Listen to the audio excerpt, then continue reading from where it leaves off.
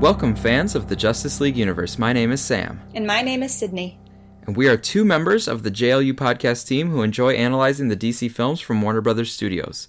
Other contributors to this analysis are Alessandro Maniscalco and Rebecca Johnson. You can find us all on Twitter individually, and you can follow the show at JLU Podcast. In this episode, we are going to discuss Scene 6 of Justice League, which is the scene where Bruce debriefs with Alfred after his attempt to recruit Arthur Curry. And so they're on that airplane, which we'll talk about in a bit. But we'll start with some overarching purposes for the scene or themes or character development that we see happening.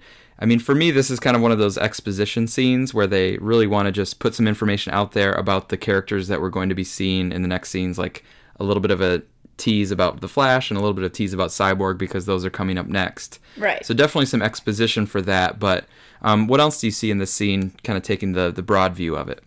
Well, it ties in with a major film theme, which is, Bruce is going to say it outright later on, but, it's, we don't recognize this world, but we don't have to recognize it. We just have to save it. It's a similar theme to Wonder Woman, actually. Yeah, that there's a lot going on in the world. The world is a big, complicated place, and there's sometimes a lot of negativity, violence, anger, that sort of thing. Stuff that you don't recognize or stuff that's different than what you're used to. Metahumans, for one. Mm-hmm. Yeah, but even with all of that, it's worth saving the world. It's worth trying to give the world a future so that it can hopefully, grow and get better. Right, and it definitely shows a big change for Bruce, because that entire mentality is pretty much the opposite of where he was at in the beginning and middle of Batman v Superman. Mm-hmm. Yeah, and with Bruce as well, I agree that's kind of a bigger arc for him. And even in this movie, we're seeing him have to learn how to, make new friends. Right. If you have children, some of them make new friends very easily, but others, they kind of have to learn and have advice on how to make new friends. And for him, he's really talking to Alfred as his only friend. Yeah, how are we going to get this team together? Did you talk to this person yet? Maybe you could try this person. So it's kind of funny in that sense, but it is character growth for Bruce. He has Alfred, of course, as his kind of partner in this endeavor and a voice of wisdom and insight. But really, they're trying to figure out, if we can find some playmates for Bruce, because he's been pretty, lonesome. And in the last movie, he was very isolated, Right. And I mean, this is true to the comics as well, because even in the comics, when he's surrounded by, the Bat family, Nightwing and Batgirl and all of them, those are the moments where Bruce is at his most lovable, but he's still a very, I guess, prickly person. He doesn't play well with others, and he's not very good at showing how he feels or being friendly. So You can see him in this movie making attempts, but it's always going to be a weird thing for him. Mm-hmm. It really is part of the character, not just the comics, but so I do have young kids, and so we even watch the Lego DC superheroes movies. So there's the Lego Batman movie, but then there's even the direct-to-video, home release ones that are pretty fun, especially for kids. Yeah. But even in those ones, they will make a character arc for him about, not really knowing how to be friends with the Justice League. Right. He's a great companion in a fight, or if he needs to strategize or plan for the team. But they even play that up in those Lego movies, that he doesn't quite know how to have just the personal bond with the other Justice League members. Right, and I prefer, I definitely prefer the darker, grimmer Batman of the comics and Batman v Superman, but I actually really liked Lego Batman movie for just that reason, because it was a parody, but the idea that Bruce is difficult and, kind of emotionally constipated and has a hard time connecting with others, that's totally real and true to the comics. Mm-hmm. All right, so let's go through the scene in a little bit more detail. So it starts with an establishing shot where we see the airliner going by. So assuming this is actually a private jet, although it's a pretty big one, I guess that's fitting for a Bruce Wayne. Billionaire, yeah. And then I thought it's kind of funny. I didn't notice this until I was just getting ready for this conversation. But when we cut into Bruce, we can hear the water trickling in the sink. And then he's shaving there. But I actually like the water transition, because we just came from Aquaman diving into the water. Oh, and yeah. It was all about Aquaman. And then we're pulled into this scene actually with water running. So right. It's just a very small little touch. But when I noticed it, I kind of got a smile on my face.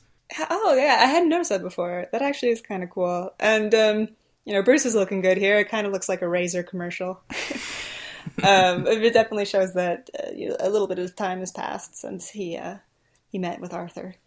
Yeah, and they have him shaving off, so that explains why he's clean-shaven after this. So they gave a little bit more attention to continuity with the beard coming off than they did with the beard growing on, because he didn't have a beard. We talked about it when we analyzed the previous scene, but that beard sort of came out of nowhere because he said he was going there tonight or something like that. He had the beard. They could have said it was a fake beard or something for a disguise, but then they had to have him shave it off here, so... Yeah. Oh. But going forward, I'm not too much of a continuity, Hawk kind of thing, so I'll notice it sometimes, but it's not a big deal to me. But from this point on, we can just go, okay, he's clean-shaven, so no, we don't have to worry about that anymore. Right. Now, that introduces Bruce, but then Alfred gets to come into the scene as well. Yeah, and his introduction, there's actually I think a really cool panning shot as Alfred is walking up the cabin there. Just the light coming from the windows behind him, it creates this nice flare, and I think it's actually a really impressive shot. Yeah, and I like how he starts framed on the left, but then once he gets into the kind of room where the most of the scene will be, he ends up kind of on the right side of frame. So it's kind of just a nice use of space as well. Right. Now, you noticed something that I totally missed. How did you catch this, and what did you notice? Oh, just complete coincidence. I think I was just, I was looking specifically in the background for some details. So I just noticed that, so once Bruce and Alfred start talking about Lex Luthor's notes, Bruce has a pile of papers kind of on the couch there.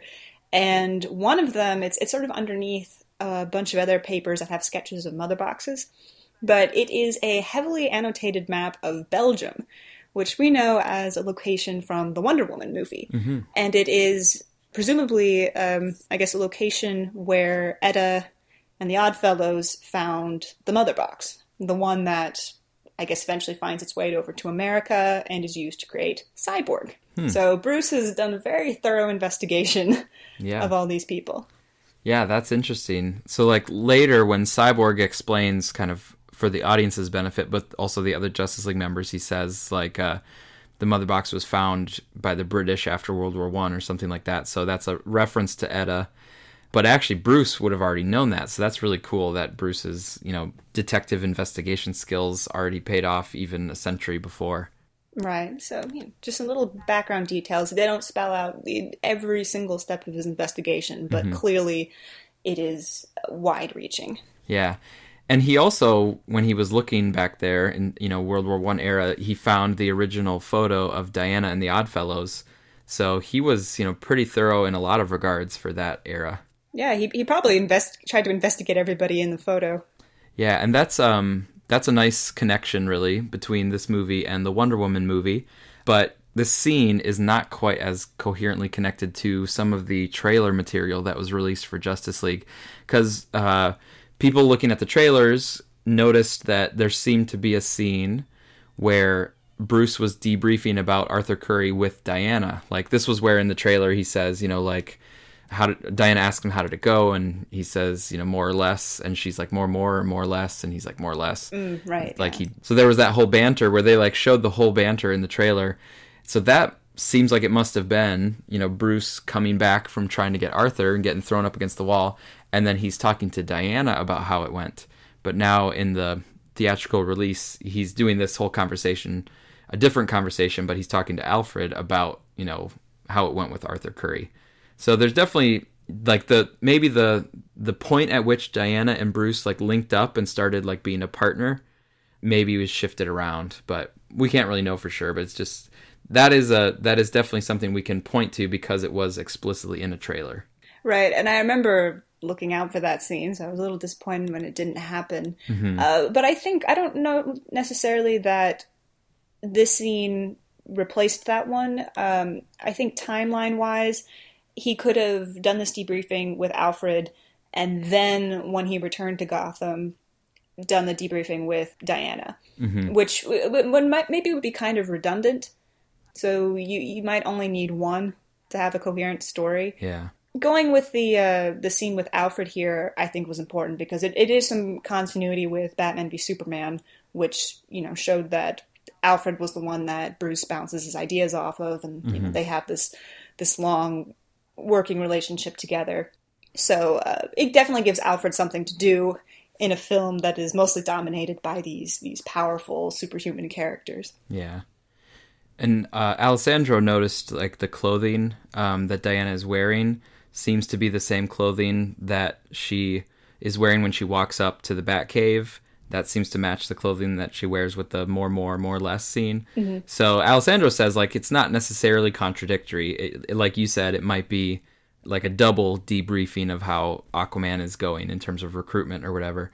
But if it is both, then I can see why it was edited out for time, because it's like, yeah, we already debriefed that, so we don't need it twice. So right. I can kind of understand that. Although I did like the interaction between Bruce and Diana in that trailer scene. Right. But speaking of Aquaman, so Alfred, in his debriefing of it, he says, like, we have no way of reconnecting with this Aquaman, which that made me think about how, we mentioned Bruce's research into the past and stuff, but it also made me realize, like, wow, it takes a lot of work to know where one of these metahumans is going to be so that you can actually be there to try to, like, interact with them or run into them. That's how they've managed to stay hidden this long. Mm-hmm. All the work to like find out about the King Tide, and then he goes to help that village, and then you have to get there on time, for it. So a lot of work goes into just running into them, and then when that chance is gone, you don't know when your next chance might come around. This also is making me realize for the first time that it doesn't quite make sense in scene 2 when Batman says, let's go north tonight to find Aquaman, basically. Because if it has to be the King Tide in this particular village at this particular time, it seems like he would have already had it on the calendar. Like, that's when we need to go to Iceland. Right. So it doesn't really make sense that it would be like a spur of the moment, like, all right, let's head north. It seems like it would have been a very planned, like, no, this is our one chance to try to meet him, is because he might be in this village at this specific time. Right. Well, it's King Tide. I don't know if that would refer to a very specific moment in time. Maybe he figured he had a window. In any case, having your own private jet certainly helps if you're making spur-of-the-moment trips to Iceland. Yeah, so it didn't go well with Aquaman, and so we get the joke about the tracking device in his coat, and I think that's nice where he says it may not have been his coat. Thought that's a good little bit of humor, and a good spot to have humor, because this is kind of a decompression sort of scene. Mm-hmm. So I thought that was good, but it also, for me, there's just this sense of, like, Aquaman is going to be the reluctant to join team member. And so it's going to take something extra for him to actually change his mind and join. And later, that ends up being like actually Steppenwolf coming down to Atlantis and taking that mother box. And then even that doesn't really get Aquaman to join the League. It's really talking to Mira. So it's like both of those things have to happen. So at this point, Bruce doesn't know what's going to happen with Aquaman. He thinks it's probably a dead end. But some stuff will spur Aquaman on so that he does come around later. Right. I mean, he doesn't know Bruce. He has no reason to trust him. Yeah, definitely not. So one thing that this scene does that many other scenes also do is just lots of explicit references to the squares or the boxes or the containers of some kind. So here they talk about maybe they hold money, power, something worth starting a war over. So they're definitely trying to make sure the audience can't miss this. They need to hear about those boxes, several times already, even just by scene 6. Here's lots of drawings of boxes. Yeah, and the parademon exploded with the boxes, and then the boxes were inserted into the Iceland city. So you'd have to be a pretty dense audience member to not get a clue about these boxes. Just to make sure that you know that the magical, powerful-looking cube the guy holds later on is important. And if you still haven't gotten it, then Diana is literally going to explain it to you at a scene later. So. Right. I mean, obviously there needs to be an explanation, but I think the least impressive thing about it is that it's shaped like a box. And earlier he'd call it boxes, and then with the papers that Alfred has and stuff, they're clearly drawn as 3-dimensional cubes. So for me, I'm in math education and mathematics, and so I know a lot about the research on kids learning shape names. And one common problem that happens is kids and even adults will call a cube a square, and they will kind of conflate 2-dimensional shapes with 3-dimensional shapes. So for me, it's something that sticks out to me, because at this scene when Bruce brings it up, he says, those squares in Luther's notes. Now, Luther might have drawn it as a square sometimes in his notes, but Bruce seems to know that they're actually not squares, they're actually cubes or boxes. So I thought it was like a little weird that he slips and calls it a square, because Bruce also seems like a pretty smart guy who does know the difference between 2 dimensions and 3 dimensions. But that's probably something that only a like math person or maybe a math educator would notice. Well, it's a similar shape, just separated by 1 dimension. But he definitely has seen one before, unless he somehow hasn't connected that these things are the same as the mother box that we saw in the cyborg footage from Batman v Superman, the one that was in Luther's files. Yeah, he hasn't. I don't think he has totally made that connection, because if so, that would give him more information about what sort of power it has, because he still seems to be like, maybe it's money, maybe it's power, something really important. And if he had connected it and realized that it is that thing from the cyborg footage, then he would know it's some sort of kind of technology that's able to like save a life or, that sort of thing. He would know it's not, right. He would know it's not money, at least. Right. I think, and in this entire scene, the way they talk about Victor and the way they talk about Barry, they're being kind of, I think, vague about what their powers are like. And I think it's more, they don't have enough information, so that they don't want to jump to conclusions. They clearly know that there's something strange about these people, and that's why they're investigating them. But even in Batman v Superman, we saw that Luther, he had a lot more information about these metahumans than just the short clips that we saw. But they're not necessarily very clear. I mean, we're going to see it on screen again in very soon in this scene, like with Barry showing him stopping the bank robber. So there's definitely more footage than that, but just like in that footage, you don't necessarily get a clear shot of him using his speed powers. Mm-hmm. So I think Bruce and Alfred, they just don't want to jump to conclusions. I think this whole thing about the Speed Force just seems too insane. Yeah. And they have to see it firsthand. Right. So speaking of Barry Allen, so that's the next main part of the scene here is we get a little bit of info about Barry and a little bit of info about Vic. So Alfred has found this Barry Allen, and there's some nice dialogue here, because Alfred says he's completely off the grid. He's probably squatting or something. But he says, he moves suddenly and often, mm-hmm. which is this nice kind of double meaning. He's moving around, but he also moves suddenly, like, somebody with the Speed Force might do.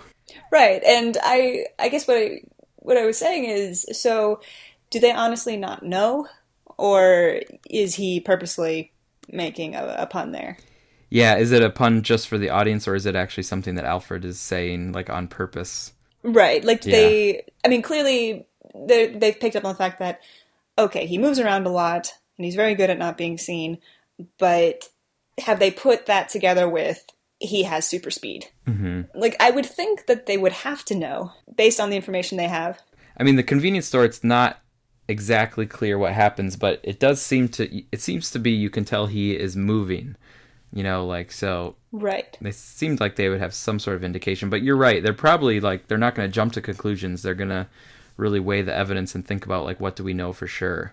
Right. One kind of strange thing about it is something I noticed this time around was when they show the convenience store footage in this movie, in this scene here, I don't know if this is significant, but we see the footage up until the moment where he uses his super speed to stop the robber. So for some reason in the footage here, we don't actually see that. So it kind of made me think, and maybe this is pessimistic for me to think, but it could be that they changed things around a bit so that it's more plausible to think that Bruce and Alfred wouldn't necessarily know that he has super speed. That doesn't entirely sit well with me, so there's probably nothing to it. It's just in the background, and you're not supposed to think about it like that. Mm-hmm. But, I just kind of thought that the way that they talk about it seems odd here. Mm-hmm.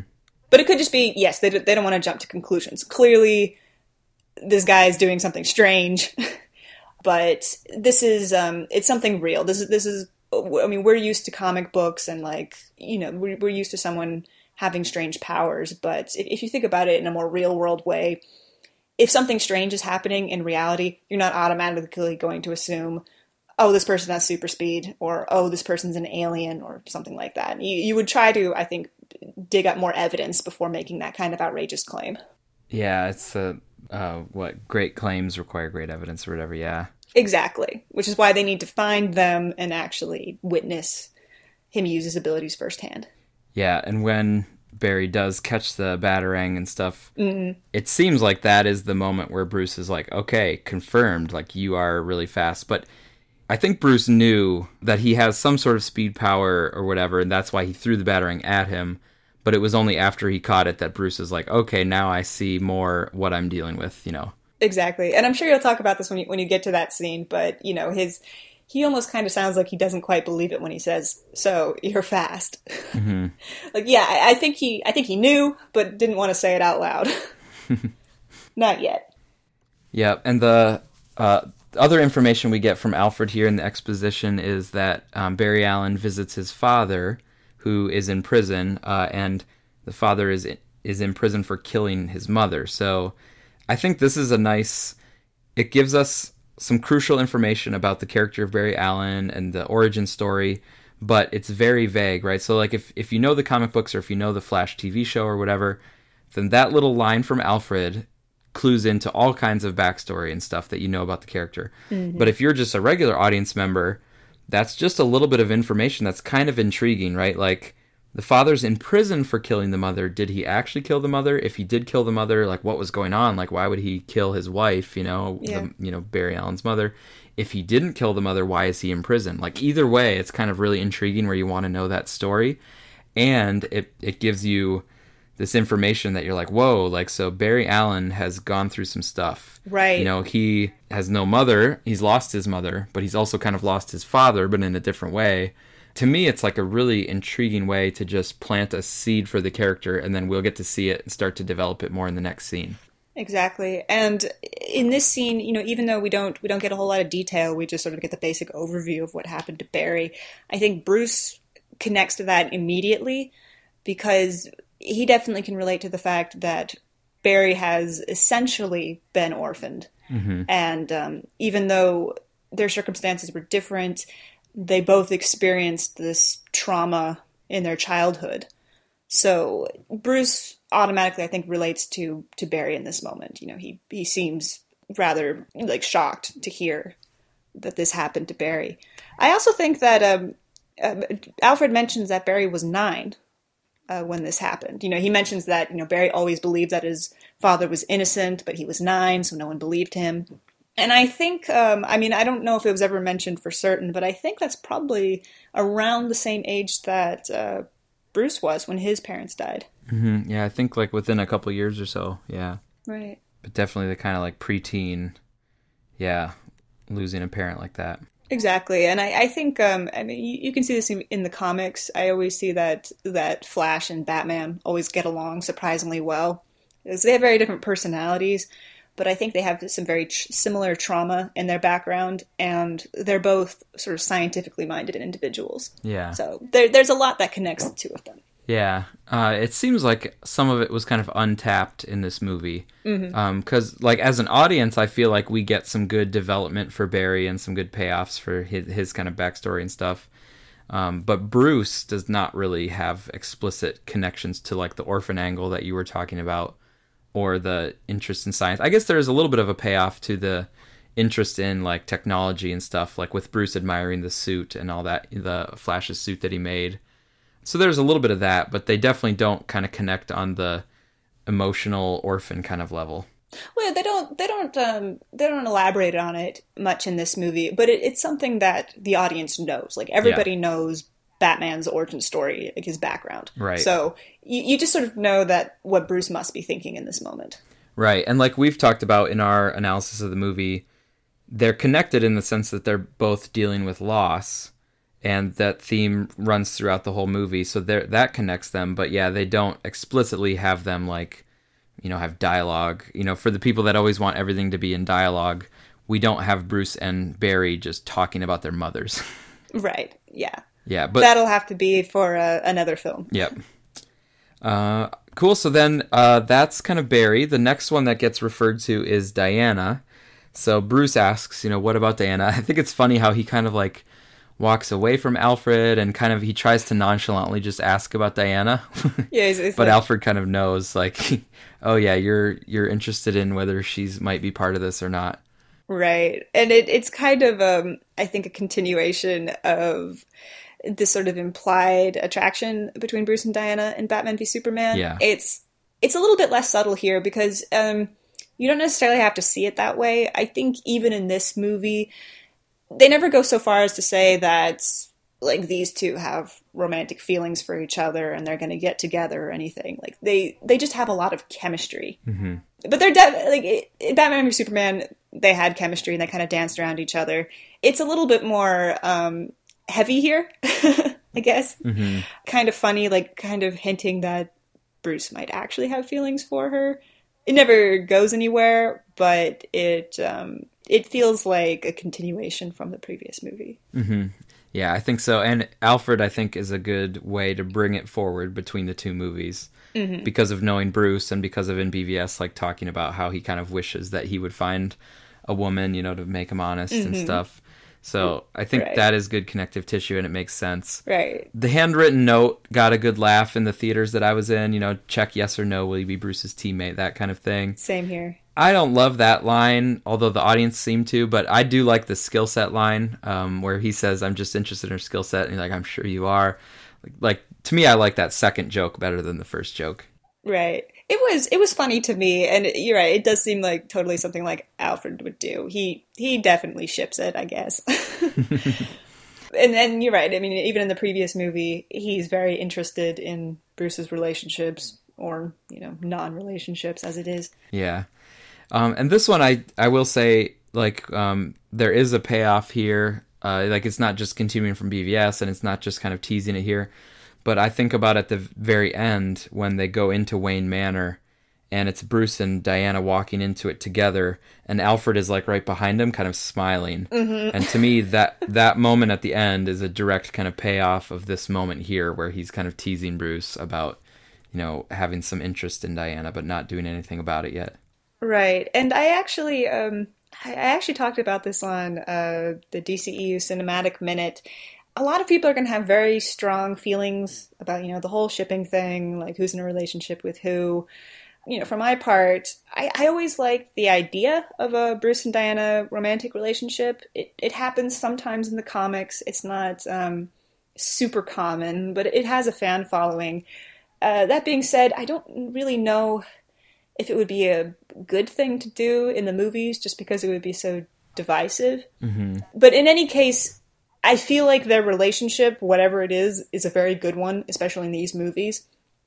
Because Bruce and Diana, I think they're shown to have very similar and complementary temperaments. Like they're both very intelligent. They're both very wise about the ways of the world. So the two of them work really well together, and they're essentially the co-leads of this movie. Mm-hmm. The film, I think, walks the line of suggesting that there could be some kind of attraction between them, but never really going there. And I think that might be good to satisfy both sides, pro-Wonder Bat, anti-Wonder Bat. Mm-hmm. Kind of feels like they're throwing the Wonder Bat fans a bone, but not really committing. Yeah. No, I agree with all of that. And I think it's a good call that they've planted some seeds for it, but they pushed it down to the future because, like, this movie came out only a few months after Wonder Woman, and so if Wonder Woman had this really kind of great thing between Steve and Diana, it seems like it would be weird to just a few months later, like, put Diana into another relationship. So I think it's definitely the right call for the reasons you said, and to just let the Steve-Diana thing have longer, period of time for it to just sink into, be appreciated. Yeah, be appreciated, and to like let the audience fully like digest it and kind of be ready to move on a few films in the future. Right. And nothing against romantic relationships in movies. It's just, I think, as a subplot, romantic relationships kind of tend to take up, I guess, like a lot of space in a movie. Mm-hmm. So these characters have, it's like Gal Gadot said, she has more important things to be worrying about right now than dating. Yeah. Wonder Woman actually did, I mean, it was a little hint, the beginning and end of the movie. She gets the original print of the photo from Bruce, so it does kind of show there's a continuation between Batman v Superman, Wonder Woman, and then this film of her and Bruce working together. Mm-hmm. So it's just kind of a thread that's connecting everything together. Yeah. So let's go to the last part here of the scene, which is Victor Stone. So we get a little bit of exposition, a first little tease of the character, besides what we saw in BVS. But for Justice League here, mentions genius IQ. So we know, like, all right, we're dealing with somebody who's like whip smart, he's not just athletic, but he also has a lot of smarts to go with that. It's scholarship to GCU, Gotham City University, and the photos that are shown show Vic in football situations, like with his football, pads on and uniform on and everything. I thought that was a really great choice because he's this human, but he is surrounded by these pads and a helmet and this kind of technology and gear like attached right to his body. And so to me, that's kind of a nice foreshadowing of him as Cyborg when he will have these all of it will be these metal apparatus and stuff, or not really metal, but, apocalyptic technology. So we see kind of this human rudimentary tech in the form of football pads and helmet. And then we'll see the apocalyptic technology that's a much more advanced technology, but it's still taking the place of his body, and you kind of just see his face as the only thing exposed. Right, and I can see that, and I kind of think this is probably the intent in the comics as well. But here they emphasize that you're right, and he's not just athletic; he's also very intelligent. So that actually it makes him feel a lot like a cyborg even before he became one. He's got both the physical strength and sort of an intelligent computing mind. Mm-hmm.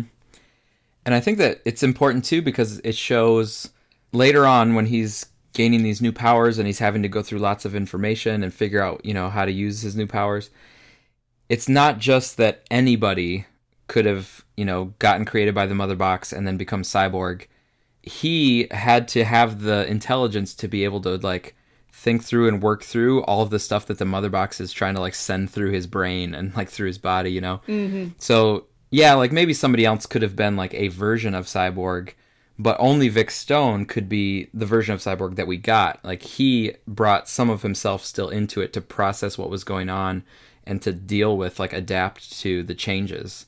That's like a form of intelligence to be able to adapt to some new situations or to something new that's thrust upon you and like, oh, I can deal with it. I can figure out what's going on and try to move forward with it. Like that's a form of intelligence that he has and is able to, eventually use.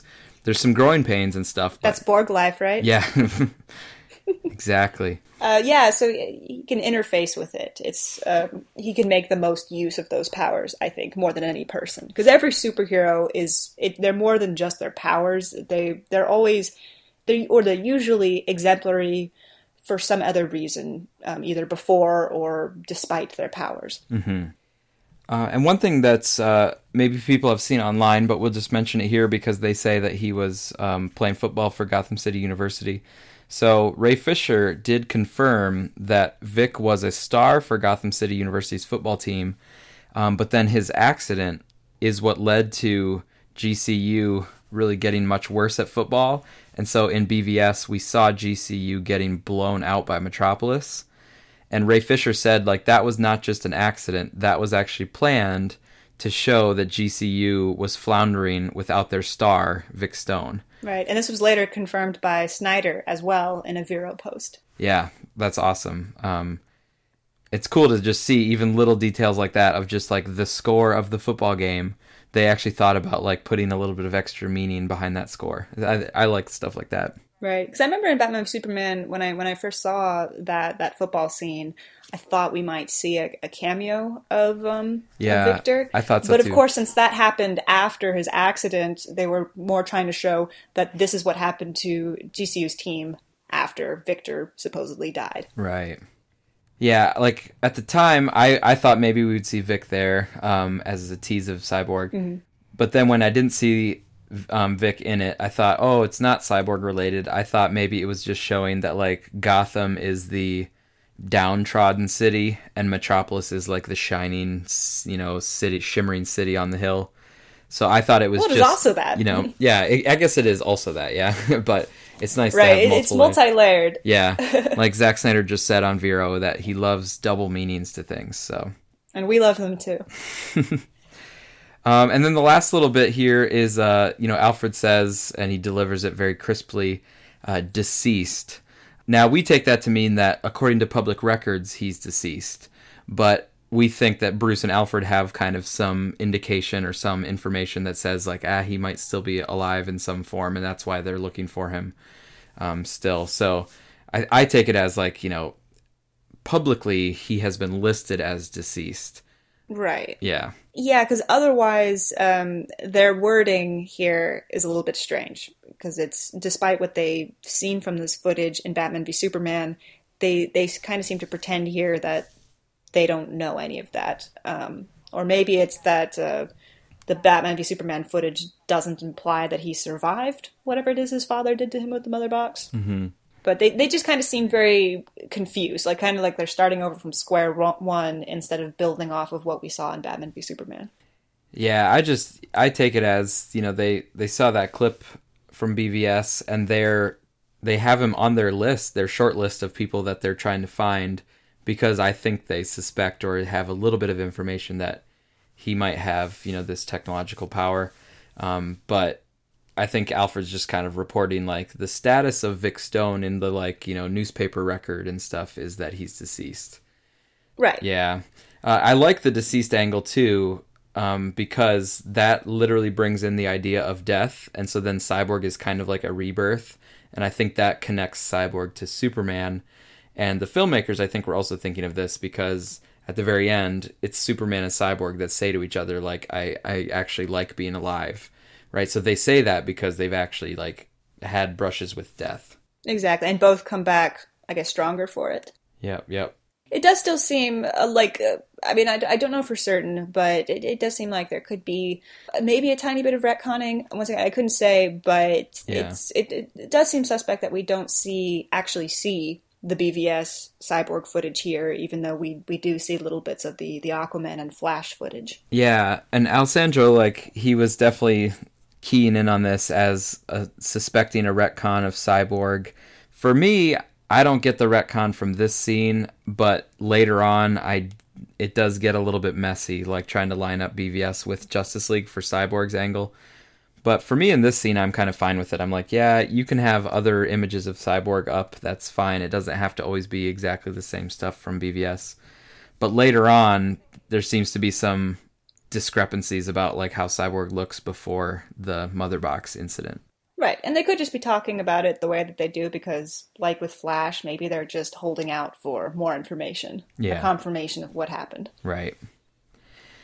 Now, the last little beat here is where Alfred makes another kind of joke, dry humor, where he says one misses the days where one's biggest concern was exploding wind-up penguins. So a nice little reference to Penguin there. Mm-hmm. But also just, this kind of Alfred making a dry comment about, like, we're kind of going into some uncharted territory here. Like, we're heading forward into some new challenges.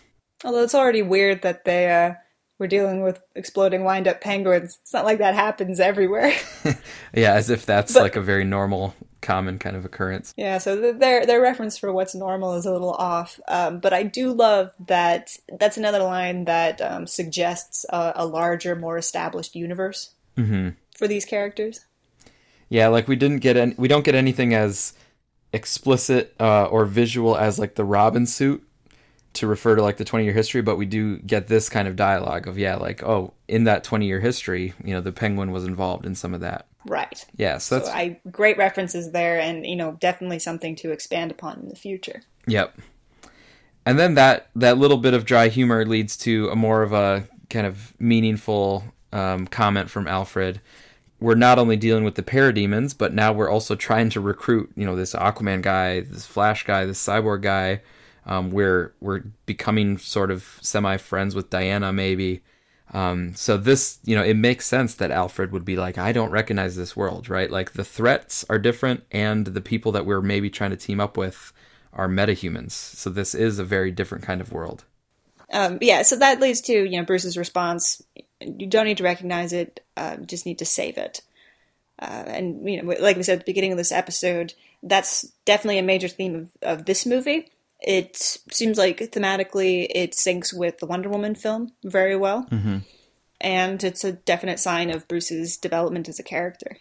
Yeah, and I think, we've talked about this saving the world, or like, is the world worth saving? Yes, it is, even with its flaws and stuff. We've talked about this as being a Justice League universe theme, like across all the movies. And I think that case could be made pretty convincingly, that in all of the movies, there's kind of, the question is raised, like, is this world worth saving? And then it's always answered, yes, it is. Even though we've seen some of the negative things, we've seen some stuff that's hard for even the audience to kind of digest, because it's not always like good, happy stuff that you're seeing, but it's realistic.